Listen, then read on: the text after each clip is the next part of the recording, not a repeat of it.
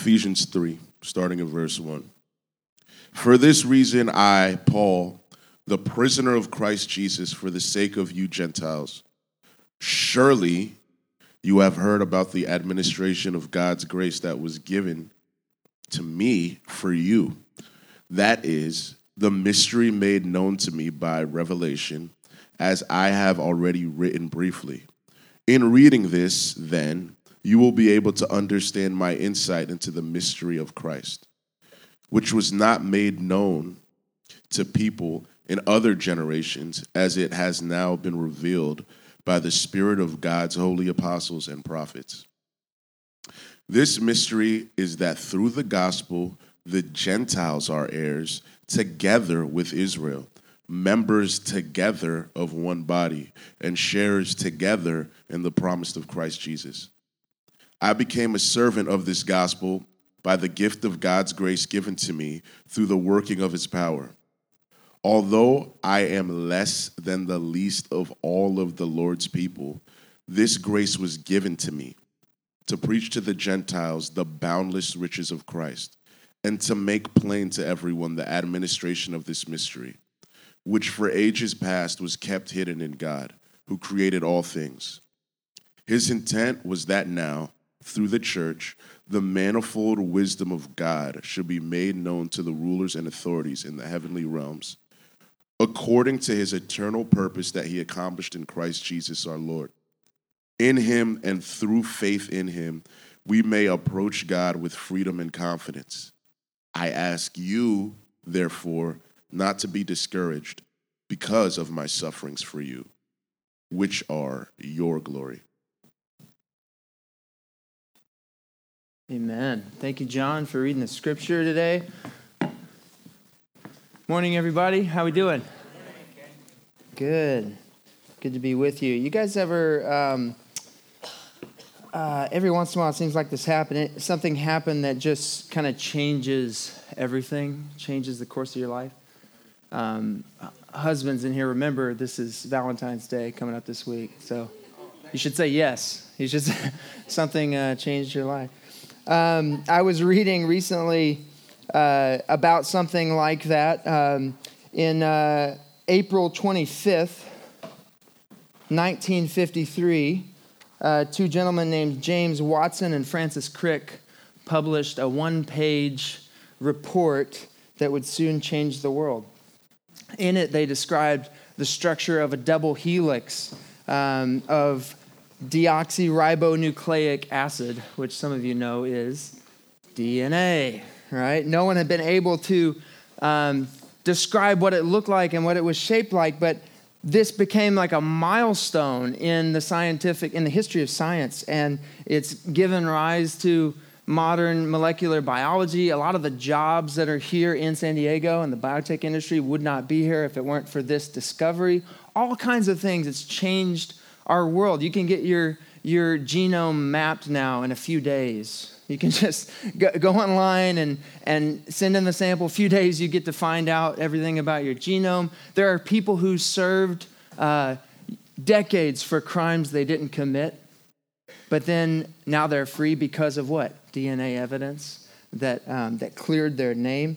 I remember, some of you guys know I studied biology in college, and I had this class called developmental biology, and you were kind of studying how humans and animals and plants even went from DNA to becoming, in the 3D world. And for me, it was just amazing. It was like, I was thinking back on it, it's kind of like nature's 3D printer.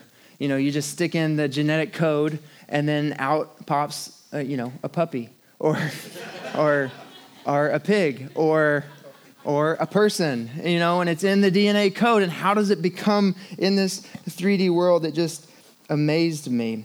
What I'm getting at is that in many ways our life has been changed because of the discovery of this truth. Now here's the thing, DNA existed that whole time before we ever knew about it. But now that we've understood it a little bit more, the way we understand what life is, how life works, how things are, has been changed forever. Now, in the passage today that John read, in Ephesians 3, the Apostle Paul is writing to the church in Ephesus and the surrounding areas in the 1st century AD. He is in prison as he's writing this, and he's writing about something like that. And the word he uses for it is mystery. I don't know if you heard that when John was reading, but that word is in there 4 times. There's a mystery. The Greek word is mysterion, which you could kind of tell. Okay, that's where we get mystery from. But when we say mystery, we mean like secret or something that we don't know, right? But the way it's used in the New Testament is it's something that up until now we haven't known. It's been hidden from human knowledge or understanding, but now it's been disclosed. It's been revealed to us by God in Jesus Christ. And so he uses the word 4 times in this passage, and it's not, the mystery that he's talking about is not some special secret knowledge. It's not, a secret society, Freemasons in a building, in a room with no windows. The secret mystery. No, he actually tells us what the mystery is. We don't even have to guess, right? So verse 6, he says this mystery is that through the gospel, the Gentiles are heirs together with Israel, members together of one body, and sharers together in the promise in Christ Jesus.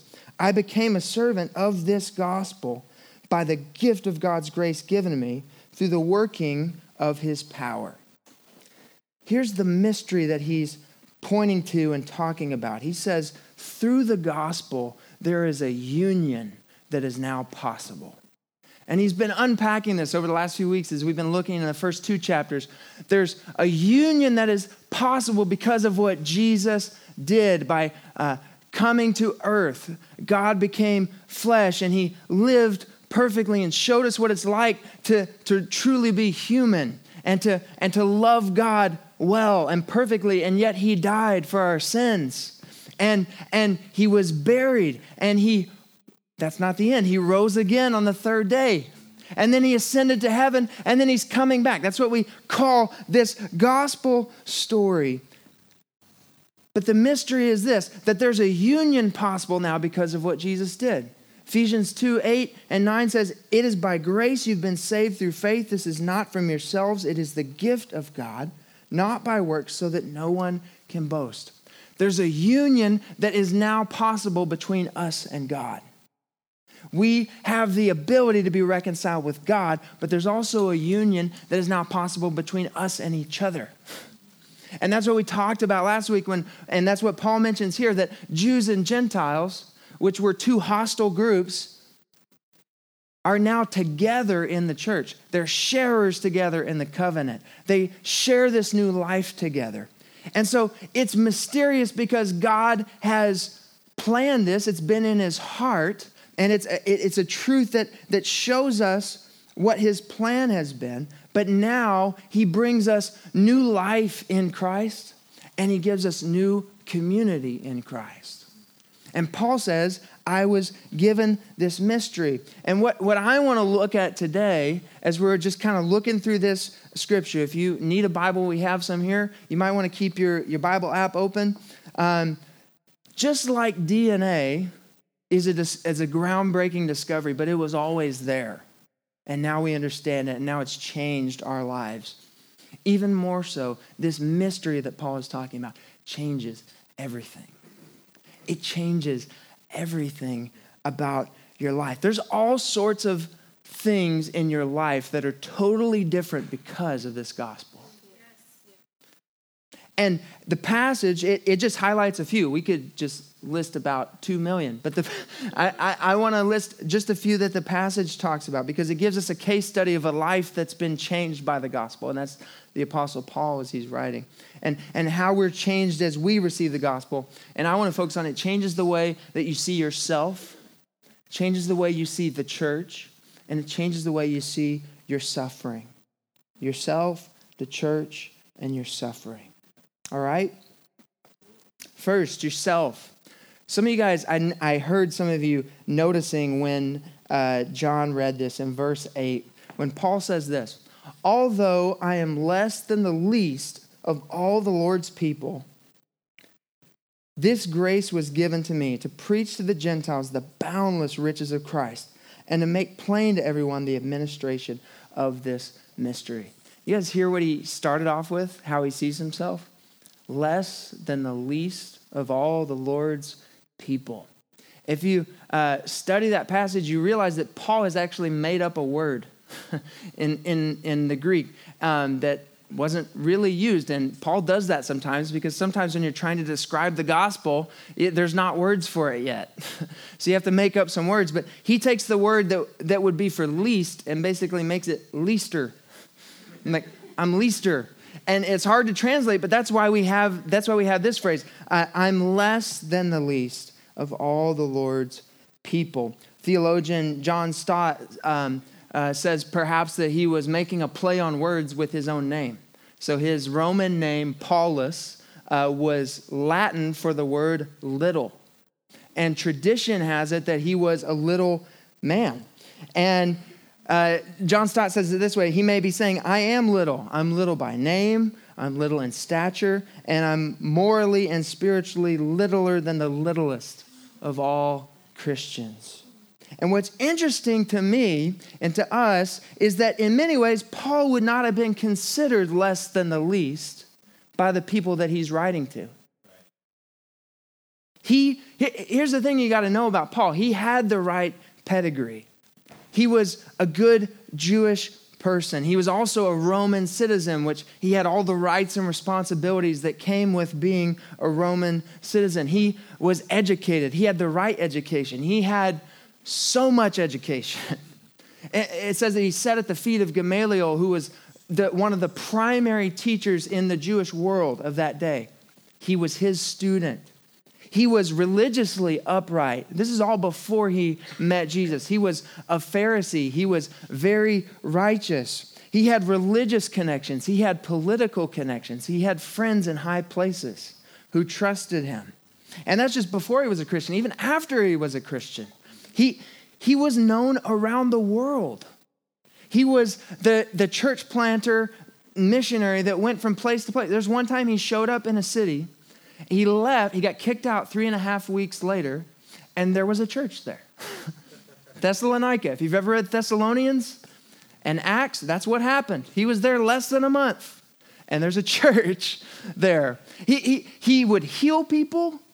He survived poisonous snake bites. And yet none of this goes to his head. Paul, the world-famous apostle, known all over the world. Think of some of the most famous preachers that you know now. And some of them I know would say this, but some wouldn't say, I'm less than the least of all the Lord's people. And yet Paul says that. And he's not just groveling. He's not just being a hypocrite. He's not just putting on a fake, false humility. He means it. And here's why we know he means it. Because when Paul met Jesus, Jesus changed his life.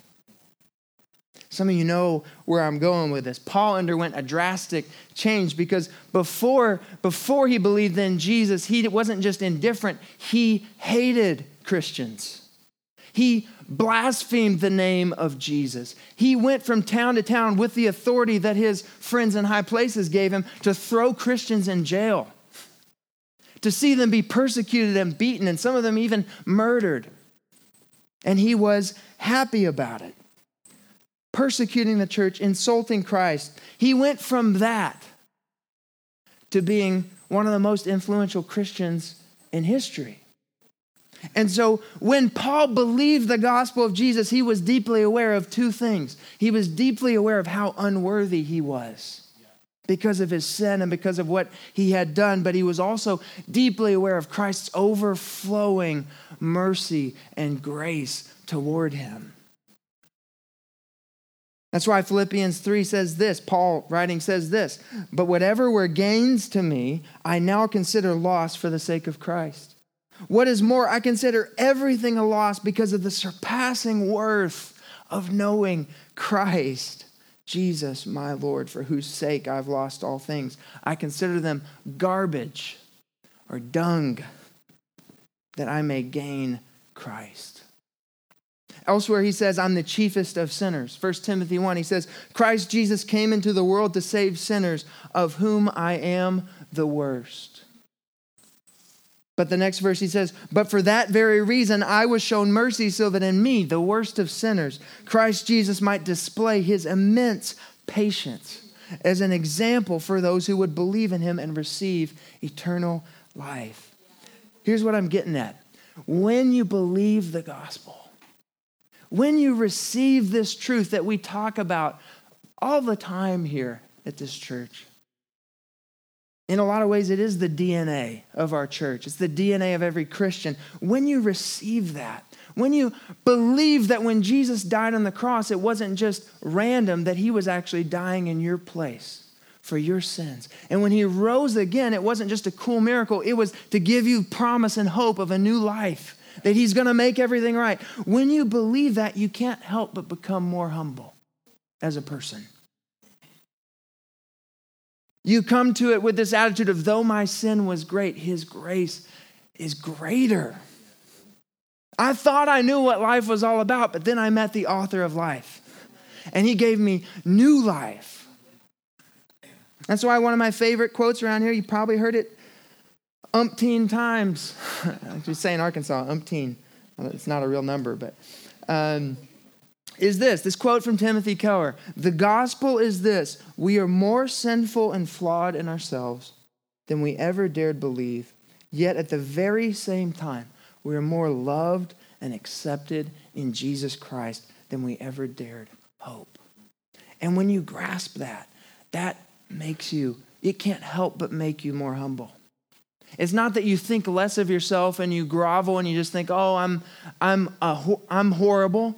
It's that you think of yourself less because you're overwhelmed with God's love for you. Not only did the gospel make Paul more humble, it made him more confident. His life had an unshakable purpose. You see it in that phrase. He says, although I'm less than the least of all the Lord's people, this grace was given to me to preach to the Gentiles the boundless riches of Christ and make it plain to everyone. Paul was a man on a mission. He was a man on fire. When he realized that God's grace was for him, he could not keep it inside. It's like Ezekiel says, it's fire shut up in my bones. It's not going to stay there long. That's the point. If you have grasped this gospel like Paul did, that's why he was a trailblazer. That's why he was preaching the good news about Jesus, even when it wasn't good for him.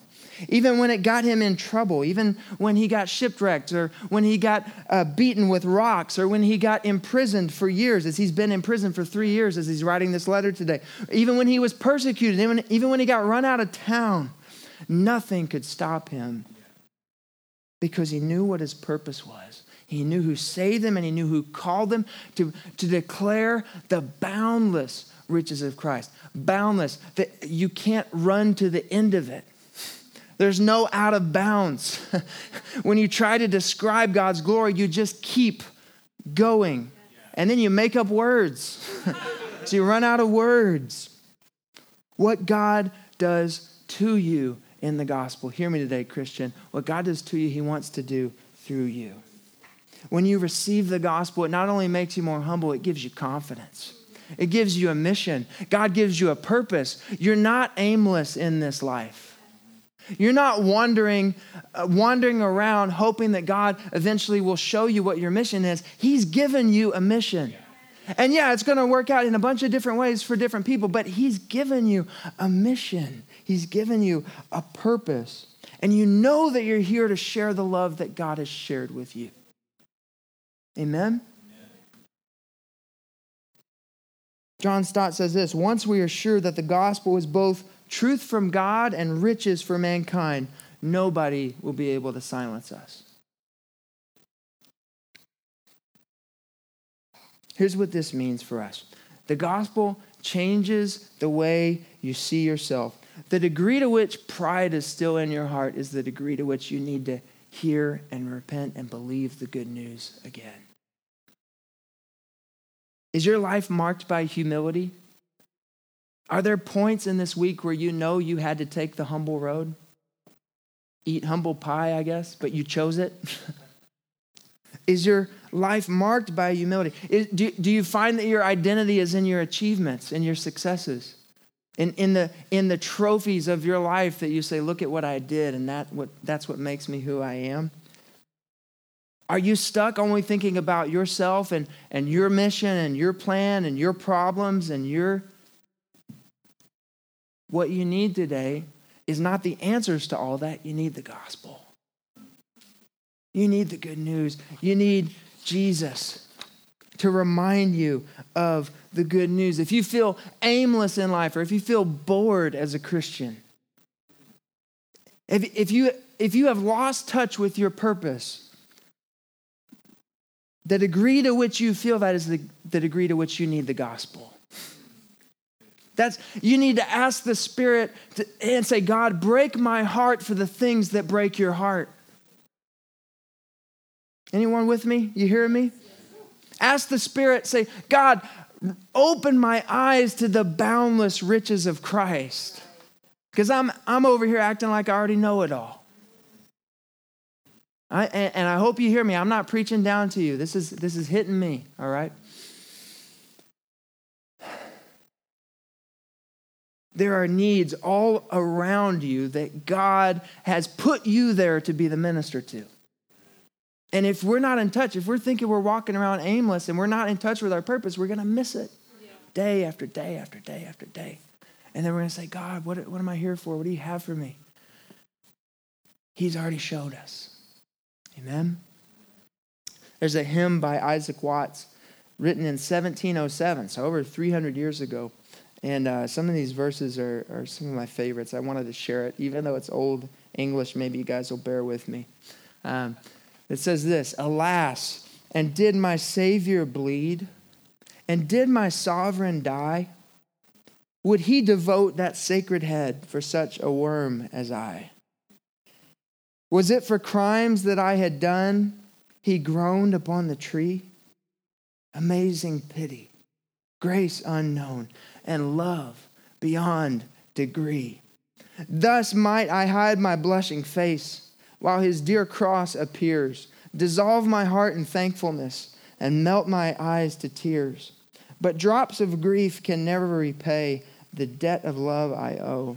Here, Lord, I give myself away. 'Tis all that I can do. Do you see that when you grasp the gospel? When you grasp what Jesus did for you on that tree, on that mount called Calvary, that not only does it squashes the pride in your heart, but it gives you that purpose to say, all I can do is give you my whole life. Here I am. Take me. It's all I can do.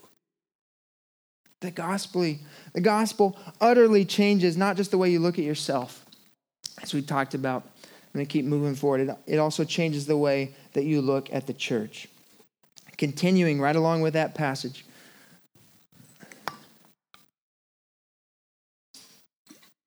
It says this mystery, there's that word again. This mystery for which ages past was kept hidden in God, who created all things. His intent was that now, through the church, the manifold wisdom of God should be made known to the rulers and authorities in the heavenly realms, according to his eternal purpose that he accomplished in Christ Jesus our Lord. In him and through faith in him, we may approach God with freedom and confidence. See that phrase? The manifold wisdom of God. The multifaceted wisdom of God. How many want to know God's wisdom? You ever find yourself praying that prayer? You know, there's scriptures that say if you want wisdom, ask God and he'll give it to you. I've found that often I want to know God's wisdom. I want to know God's wisdom for my life. I want to know because I know that his understanding is beyond mine. And scripture here in this passage says that he's actually made his manifold wisdom known. And the way that he's done that is through the church. Through the church? Kenny, did you read that right? Is that the right translation? Because I've been to a church. I've been part of a church. I've been part of a church plant. And you got to have this wrong. You're saying the manifold wisdom of God is made known through the church, but it's messy and it's disorganized. I mean, my job is not that organized, but my job is more organized than my church. Or maybe you have bad connotations with the church, and some of that is deserved. But maybe you just think, oh, it's just people who want your money. Or, you know what, church is just a bunch of hypocrites that get together and feel better about themselves. Or maybe you're here, that hit somebody. Like throwing grenades. Maybe you're here and you've been hurt by the church. That's real. That happens, and I know it. I've been there. Maybe you're here and you've been hurt. And here, Kenny, you're going to stand up there on a Sunday morning and tell me that God's manifold wisdom is made known through this messy, haphazard group that I've experienced as the church. Here's what Paul is getting at. You can't have the gospel without the church. The church is central to the gospel because the gospel is not just good news for individuals. When Jesus returns, he's not just going to return for individuals. He's going to return for his bride. Jesus is not going to return just for individuals. He's going to return for his body. He's going to return for his church. And this gospel, like we're talking about, has made a new community. Not just a new life in our hearts, but a new community with each other. And so we talked about last week, the power to reconcile groups that have been hostile to each other is found in the gospel and only in the gospel. And so Paul says the manifold wisdom, the word there he's using, this is the only time it appears in the New Testament. It means something like this, multicolored. And words like it were used to describe flowers, crowns, embroidered cloth, and woven carpets.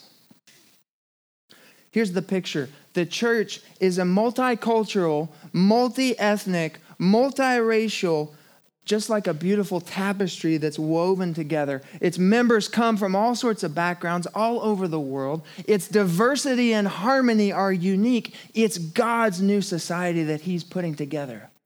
And when you look at the church, it's a group of people who are coming together not because they naturally belong together in the world's eyes.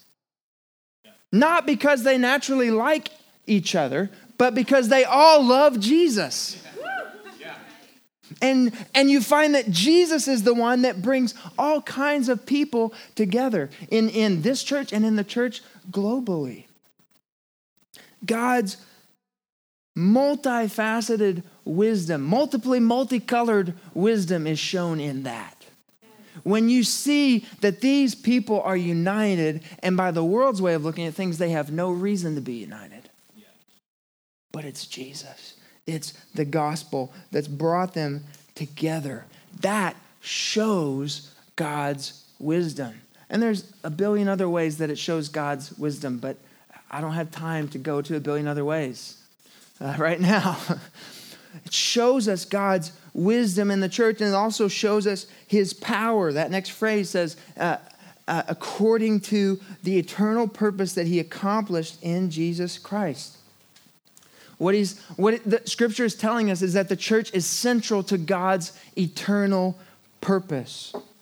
The church, from God's point of view, the church is at the center of history. God, who created all things, as it said in this passage, is now making his wisdom known to us through this group of people called the church, according to his eternal purpose that he accomplished, past tense, in Christ Jesus. He accomplished already? What are we getting at here? This verse is telling you his eternal purpose has been accomplished in Christ Jesus and is now being worked out, that we live in something you guys have heard me say before. We live in an already but not yet reality. That Christ has given us the victory and we live, and he's given us a future hope and told us what's going to happen. We've read the back of the book. Anyone? Read the back of the book.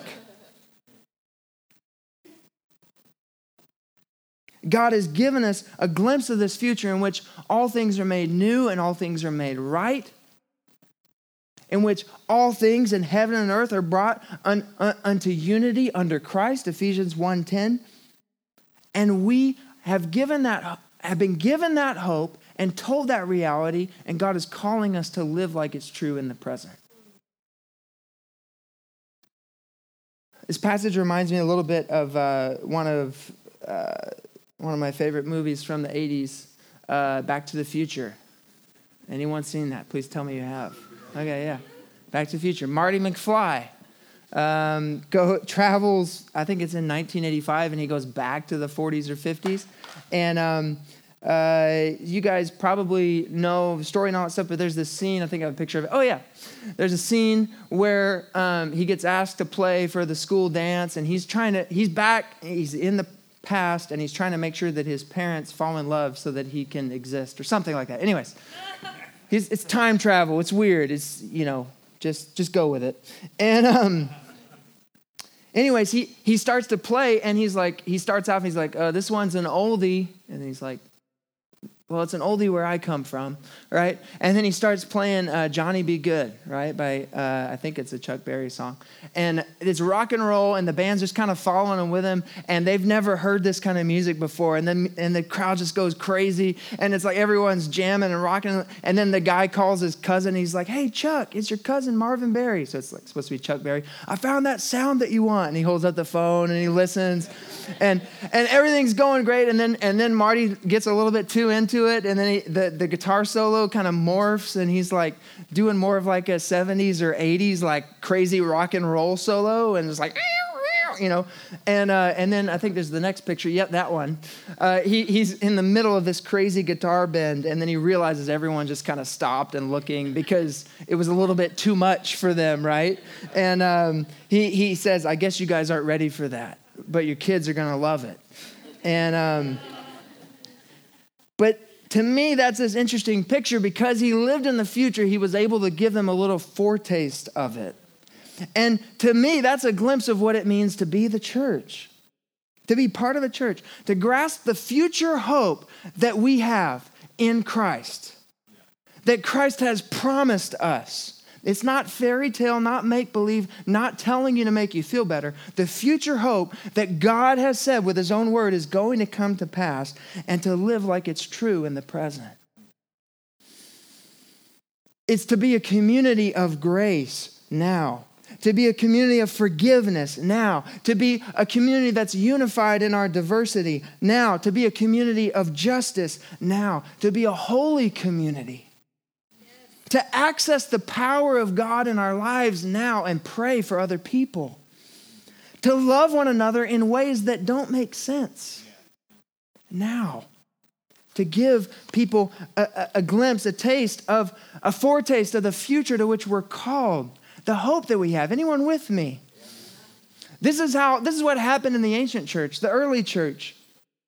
200 years after Christ, there was a Christian, a North African Christian named Tertullian, and he wrote a defense of Christianity to all the critics. It's called apology. That's where we get the word apologetics. And one of the things he said that was famous among the critics of that day was this phrase. When they talked about Christians, they said, look how they love one another.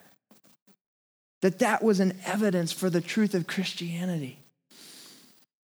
A few years or after that, Roman Emperor Julian said this about Christians. He was an opponent of Christianity. He didn't like it in the Roman Empire, but he said this. He wrote this to one of his pagan high priests. For it is disgraceful that when no Jew ever has to beg, and the impious Galileans, which means the Christians, support not only their own poor, but ours as well.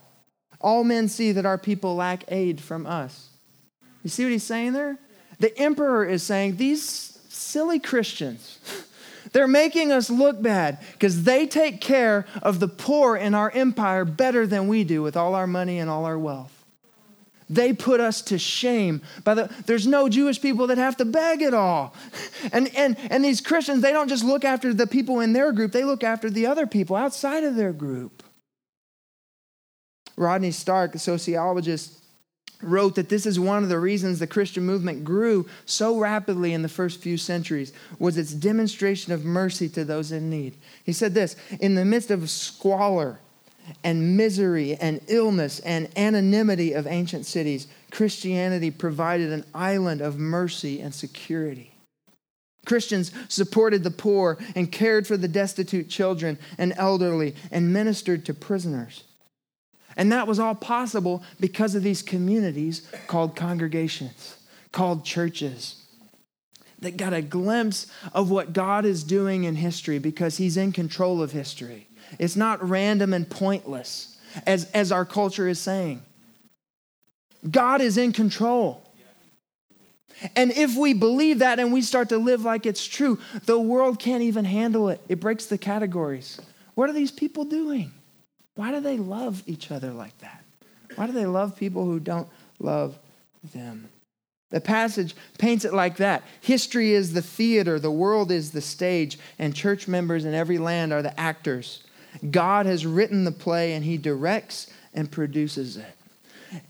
Here's my question. If this is how God sees the church, if God sees the church as central to the gospel, as central to his eternal purposes, if God sees the church as the way that he makes his wisdom known in the world, why don't we treat it that way?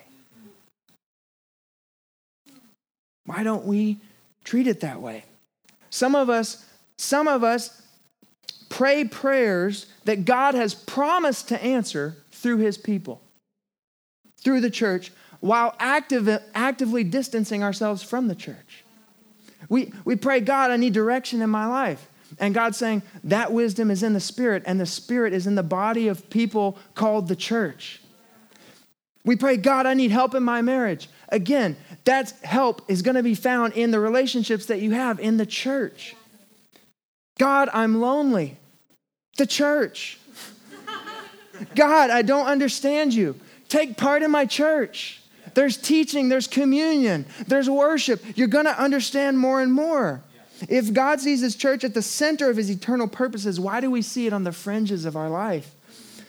If God is wanting to bless the world through the church, and that's his mission and his number one plan, and there's not a backup plan, and we've been invited into it, why do we get so wrapped up in our lesser missions? Why do we get so wrapped up in our dream job and our dream home and our dream vacation and our Instagrammable life? Why? Why is it so easy to dog the church or down the church or diss the church? And I know there's hypocrisy, there's bad stuff, and there's real hurt. I'm not lessening any of that, but do we not realize that we're trash talking Jesus' bride? His bride. What would happen if I went to a wedding and the whole time I just trash talked the bride? I would hope that the groom would punch me. Or the best man or somebody. Please, just punch me. And how guilty. I've been guilty of this. Hear me. I'm not trying to preach down to you. I've been guilty of this. And I know that several of us have been guilty of this, yet Jesus doesn't punch me. There's grace even for me. And I can say, although I'm less than the least of all the Lord's people, this grace was given to me. We can say that with Paul. I know the church isn't perfect. I know the church has problems. Jesus knows that too. Jesus died for those problems. And if God hasn't given up on his church, then how can I? If God loves his church, how can I not?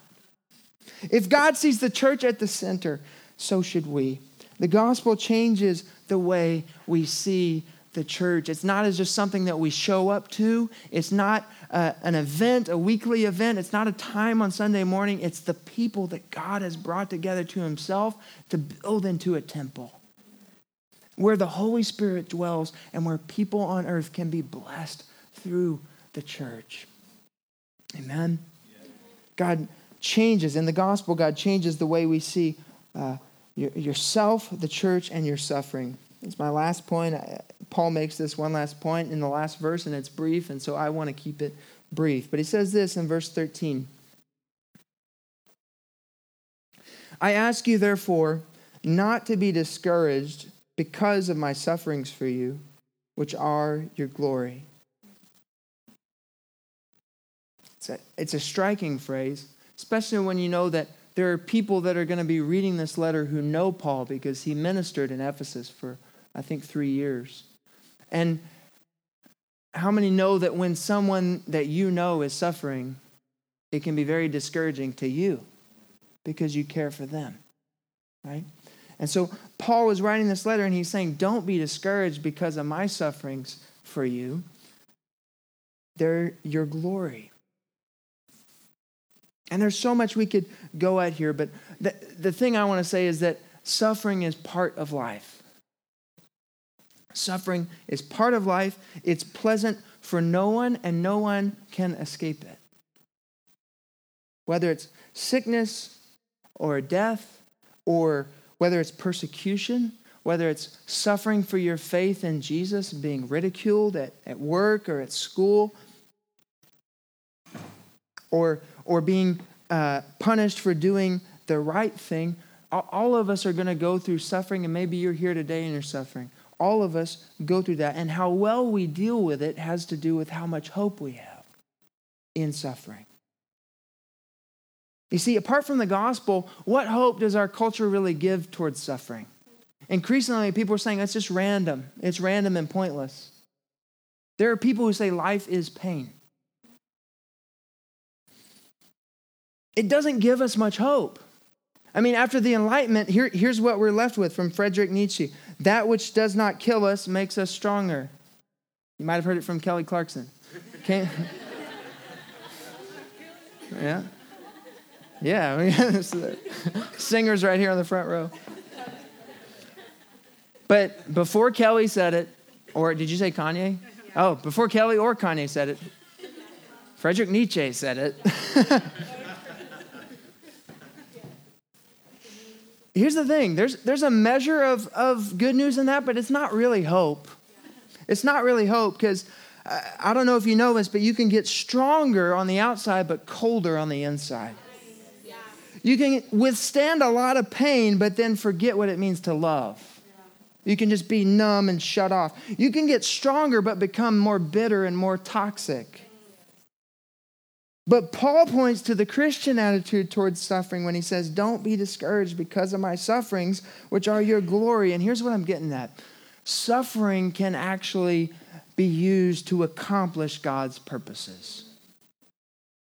That's the hope we have. God is so great that he can take whatever you're going through today, whatever you've been through in the past, and he can redeem it for good.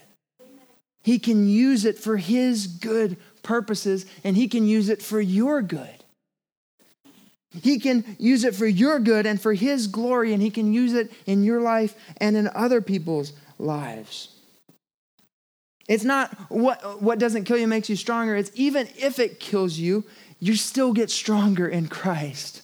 Whatever comes against you, you are not able to be defeated because God has a hold of you and he is forming you into the image of Christ. Anything that comes against you, it's just a fire that's used to purify gold. And you're going to come out on the other side as pure gold, and your faith is going to be as pure as gold. I love the way Pastor Rick Warren says it. God never wastes a hurt. God never wastes a hurt.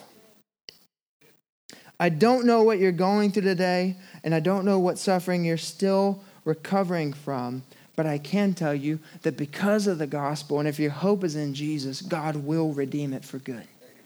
Your trials are not in vain.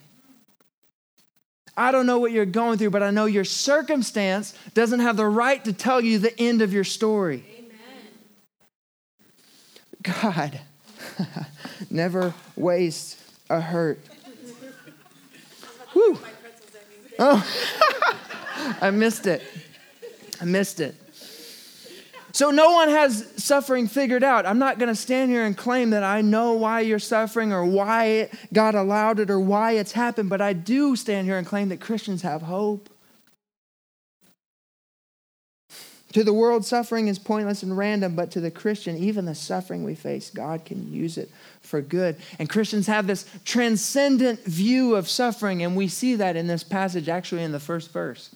We kind of skipped over it, but Paul says it in his introduction of himself when he says in verse 1, "For this reason, I, Paul, the prisoner of Christ Jesus, for the sake of you Gentiles." Do you see what he said there? Prisoner of who? Christ Jesus. Was it Christ Jesus that had his hand chained to a Roman guard? What? No, he could have said, "I'm the prisoner of Nero, the emperor. I'm the prisoner in Rome. I'm the prisoner of the powerful oppressors. I'm a prisoner of the elite. I'm the prisoner of the Judaizers who hate my message of the gospel." But no, he says, "I'm the prisoner of Jesus Christ." Because there's a transcendent view of suffering that we have because God is sovereign. And he's over all. There's nothing that we can endure that is outside the realm of his sight, that he sees and knows about and is in loving control. And he has the ability to redeem for your good and for his glory and his good purposes. That's how powerfully God can speak. When we see that even the things we suffer, it doesn't mean that God's out of control. God is in control, and I'm not the prisoner of this trial. I'm not the prisoner of this thing that I'm going through. I'm the prisoner of Jesus Christ, and he's going to use this. Amen? This is how powerful it is. God can use your life in that moment, and here's how I know, because Paul was here 2,000 years ago. His hand was chained, but his heart was free. And we're reading about it today. And we're being encouraged by the joy that he had, encouraging people when he was in prison.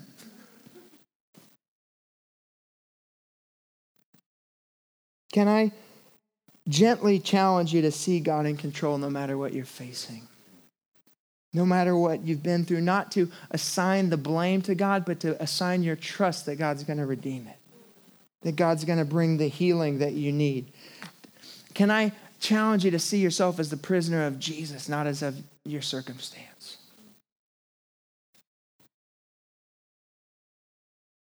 The gospel changes the way you see even your suffering.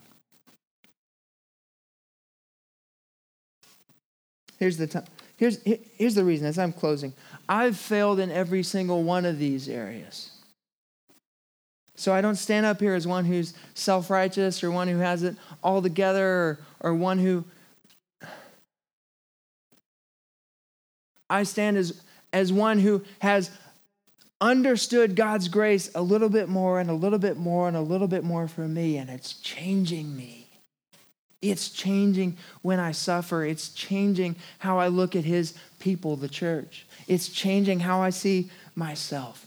Here's the good news. If I had to sum it up here at the end, for every time you've been prideful, Jesus laid aside his glory to become a servant in humility. For every time you felt aimless or purposeless, Jesus set his face like flint towards the cross because he knew that was what it was going to take to save you and me, and he went to the cross with joy.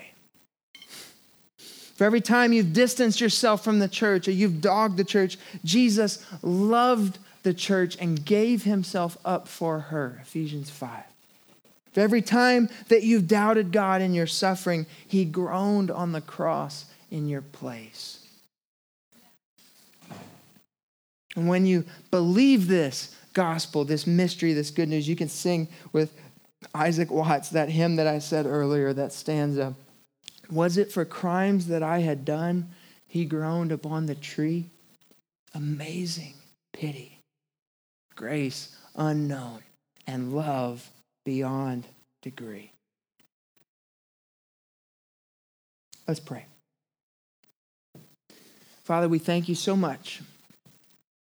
Thank you for the power of your word that brings truth and clarity, that critiques our lives and holds up a mirror in our face. God, we thank you, Holy Spirit, that you illuminate the scriptures in our lives. And God, right now, we just pray.